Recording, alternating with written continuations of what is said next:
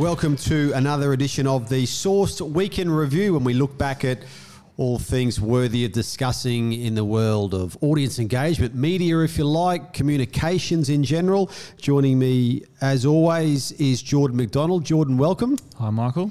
My name is Michael Crutcher, and this time of year, Jordan, of course, we come to the end of the TV ratings period. So that finished last Saturday night. Yep.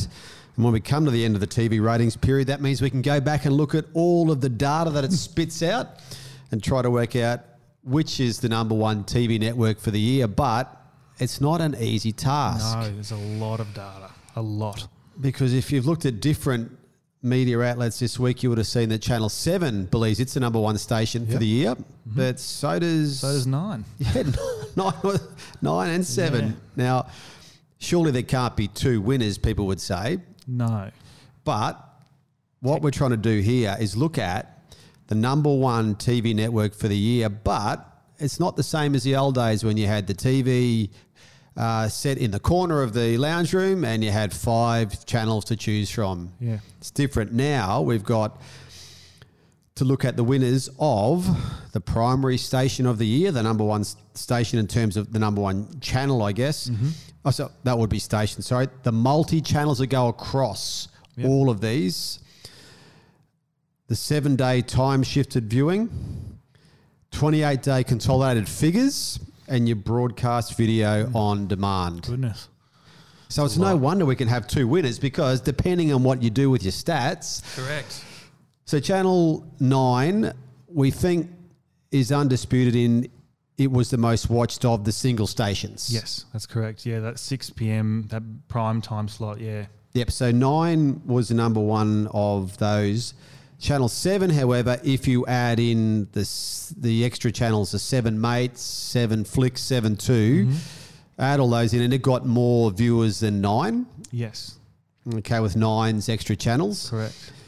But then if you look at the broadcast video on demand, that's your 9 Now app. Yeah, those channels, streaming apps. Yeah, 7 app. Well, 9 probably wins there with its best performing app. But we should also say that, yes, it's an Olympic year. So Olympic years always skew towards the station with the Olympics. Of course, it was Channel 7. However, for these ratings, there is an agreement that Olympics will be taken out. Yep. Otherwise, it skews everything. So we're talking about a year in which 7 and 9 claiming different number ones, Olympics out.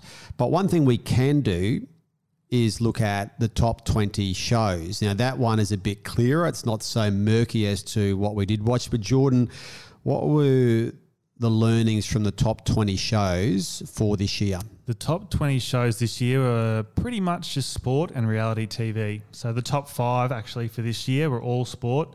You have the AFL Grand Final, the NRL Grand Final, the AFL Grand Final presentations, and then State of Origin Match 1 and 2 for that 4th and 5th spot. There you go. The top 5, all sport. All sport. And you mentioned reality. So what sort of reality shows sneak into the top 20? You've got things like The Block, The Voice, and then Married at First Sight. They were all 3 mentions in that list, yeah.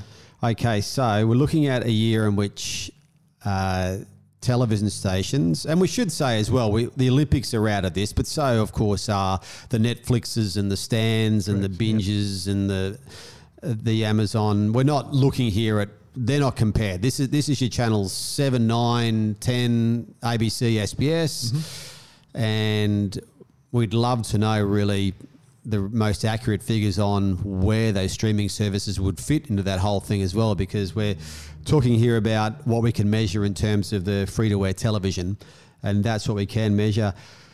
So I looked at what might be coming up for next year as well, because there's obviously coverage of that, and an interesting quote from a senior Channel 9 person who said, "We have an amazing spine of proven performers for next year, from the Australian Open tennis through Married at First Sight, Lego Masters, Ninja Warrior, Celebrity Apprentice, Beauty and the Geek, The Block and Love Island."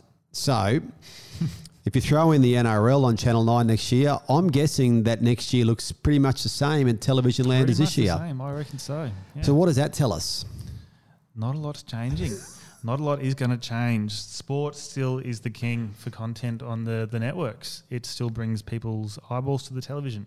And that's, I guess, why we were interested after COVID came and there was all sorts of mayhem with sport in terms of being able to have the competitions at the time across the world. And we all wondered whether that would lead to a fall in broadcast rights figures paid to sporting competitions. The NRL's got a big renewal coming up at the moment. And what we've seen there, Jordan, given the figures of this year, sport is still really valuable. So sporting competitions can be really happy about that.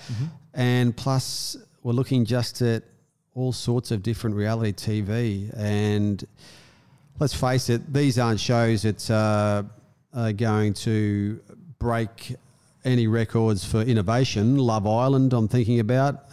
Beauty and the Geek. Yeah. They're staples, aren't they? But we're not seeing much here in terms of changes in TV. Like you said, there's no new formula. It's the same formula. No, it is the same formula. Like a lot of those shows, there's nothing new in there. They're all just, renewing seasons there. But I think these reality TV shows in particular really suit the direction that networks are seeing the most viewers, and that's on those streaming apps. So, for example, Love Island is sitting at about 89 episodes currently for this season. So you can, and they're for a season. They're about 45 minutes each.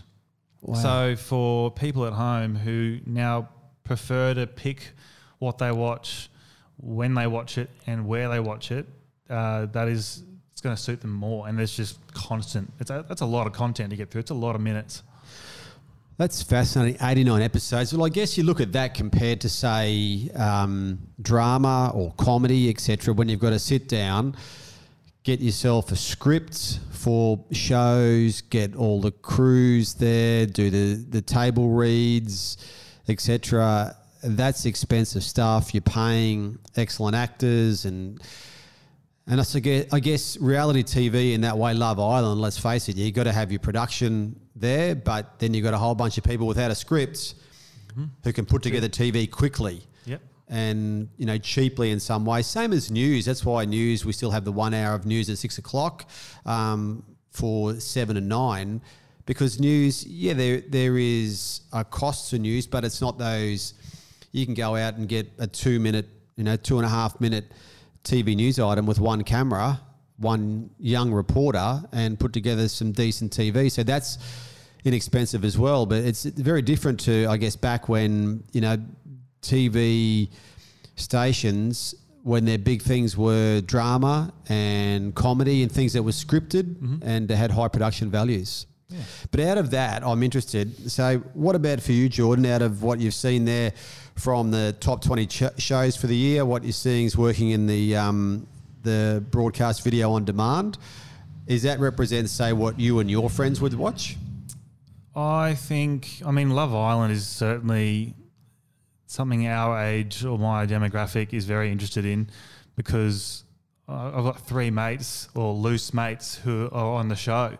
So the age of the people on the show is very much our current age. But I also think reality TV in general will work for a long time because people are fascinated by the people, especially relationships. So being able to observe that over 80 odd episodes, nearly an hour each episode, is just... it's guilty pleasure. It's fascinating. I remember, didn't you once have a friend who had some role on The Bachelor at one time too? Yes. I've had a couple go on there, but the most notable one being the Abby Chatfield. So this is the one thing, I didn't think about this. This is a way for people of your generation to keep up with each other. It is, but it's also a way for them to become influencers, which I think for a few of them is the real motivation. And some of them suit being an influencer, others maybe not so much. Well, we spoke there about next year, reality TV and sport, looking as though the formula's the same. Speaking of things that not much has changed in, I moved to Twitter because there was a big announcement in the Twitter world this week. And what was that? Yeah, at the start of the week, the CEO, Jack Dorsey, has announced he's stepping down. So he's handing over the reins to the Chief Technology Officer. His name's Parag Agrawal. So Jack's been under pressure for almost 2 years to sort of step aside because investors are losing confidence in his leadership. Sorry. So we should say this is the founder and Jack Dorsey, someone who's Correct. resigned. He's the founder. Yeah, he's resigned on Twitter before, so not the first time he's resigned. Yes, back in 2008. That's right, and of course he resigned via Twitter because that's how you'd have to do it. Yeah. You couldn't do it on some other platform. But you're right, or when Dorsey announced his resignation this week, the share price went up. It did. It went up 9%, I think. Yeah, so it's a massive increase, and obviously it reflects the thinking behind with the investors that they're worried about him being at the helm there. Yep. So that fresh change would be really motivating and really encouraging. So we've got a situation where it's so competitive now in this market. And let's not forget, Dorsey started Twitter as a group messaging service among friends, and it grew from there 15 years or so ago. When Twitter was listed on the share market in 2013, it's a very interesting stat this week. In that time since 2013, its share price has gone up 80%. Okay. In the same time, Facebook's share price has gone up nearly 800%. Wow. So I guess that's one of the challenges here, and why Dorsey's move has been seen as maybe it had to happen. Yeah, well, in 2008 he resigned because there was the concern that he wasn't keeping up with the pace of the other social networks in terms of the development and the offering new features and products. And he was brought back in again to try and solve that problem. And it's ironic now that he's also leaving because there's similar concerns again. Right. He's more recently been credited for the trying to push new products up. Like they've got Twitter Spaces, Twitter Blue, and the live Twitter shopping now. But compared to Facebook and it's like Snapchat and TikTok, it's just they're way behind. Yeah, where do you see Twitter? Because there is in there, you mentioned that TikTok's come along with its video base as well. We know all about Instagram. Where do you see Twitter at the moment? I just don't see where it can go at the moment. Like there's no clear direction that it's headed. I know that it's great for live commentary around important events or important issues. I know you use it a lot as a news source, and that's great because it has a purpose there.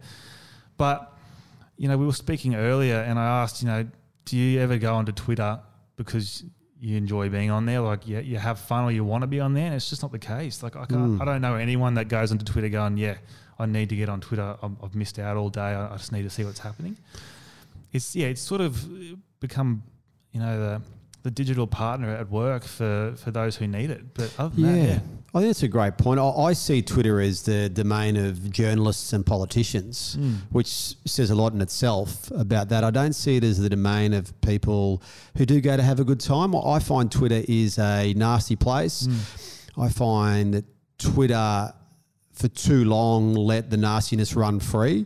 And I think that scared a lot of people off. I know I use Twitter only as a news service. I really have no interest in people's arguments about politics. You put up something even a little bit controversial, you can be expected to have a fair bit of feedback from the Twitter crowd, even if you don't know them. So I find that a place that is invaluable as a news service for me in terms of breaking news, but I don't go there at all.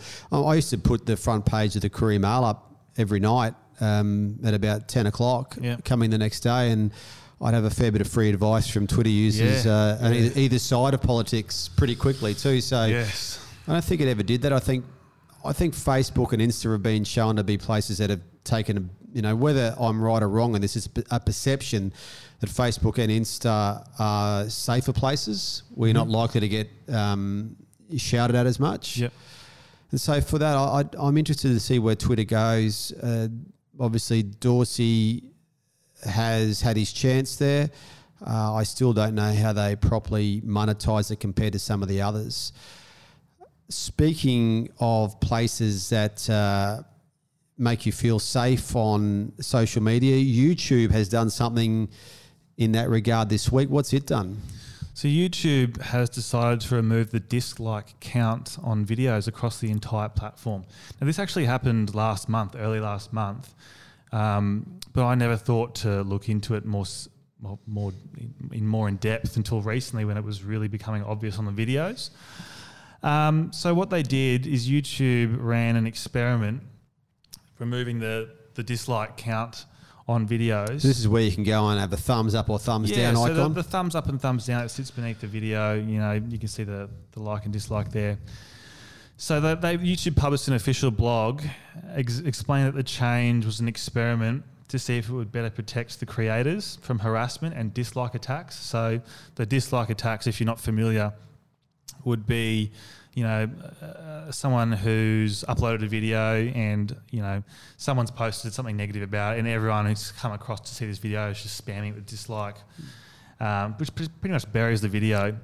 So that experiment that YouTube ran, it showed a reduction in dislike attacking behaviour, which they also found that new creators were most susceptible to and being unfairly targeted. So on the 10th of November last month, they've hidden all the dislike counts on all the videos. It's probably a good move, that, isn't it? In the sense of it would make it feel a bit of a safer place if you want to go on there and be a creator. Yeah, look, I do agree that the decision, especially to protect younger creators on the platform, it's a good idea.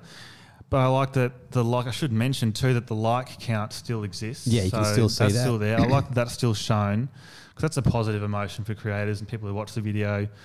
But one thing that I did think about was social credibility. Said if you go searching for a legitimate news video, like a specific highlight, or if you are a creator who's built a reputation for having well-liked versus disliked videos, those dislike counts are really important, because viewers can get an instant indication of whether that video or source is credible or good value. So it's an instant peer review. So for those creators, that tool has just been completely removed for them. So I know YouTube has a hard time putting a lid on all the spam videos and clickbait videos already.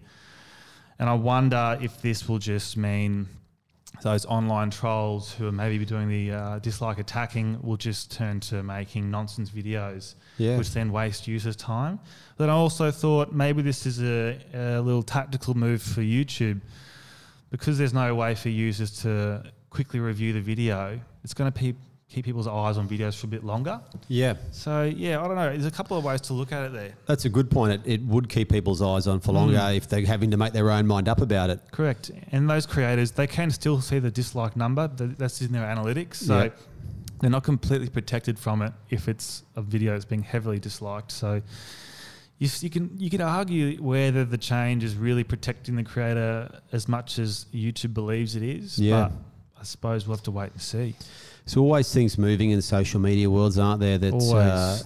And I think, if it was as easy as it looked, Twitter share price would have gone up by more than 80%, just like Facebook's has. So now, speaking of sport and TV, the Big Bash League, the BBL, returns on Sunday night. So it's back. We're definitely in a summer with the BBL back. Excellent. And we're very proud to work here with the Brisbane Heat this year, and they're away on Monday night. They start their campaign Monday night in Canberra against the Sydney Thunder, and then they're off to Perth to play the Perth Scorchers on Wednesday night, which is, of course, day one of the Ashes series. So a massive cricket week next week. And we wish the Heat very well and look forward to those games. And you're off next week. So we look forward to you coming back, and we'll do 2 more weeks in review episodes before Christmas gets here really fast. So have a great week, and we look forward to seeing you back the week after. Thanks, you too, Michael.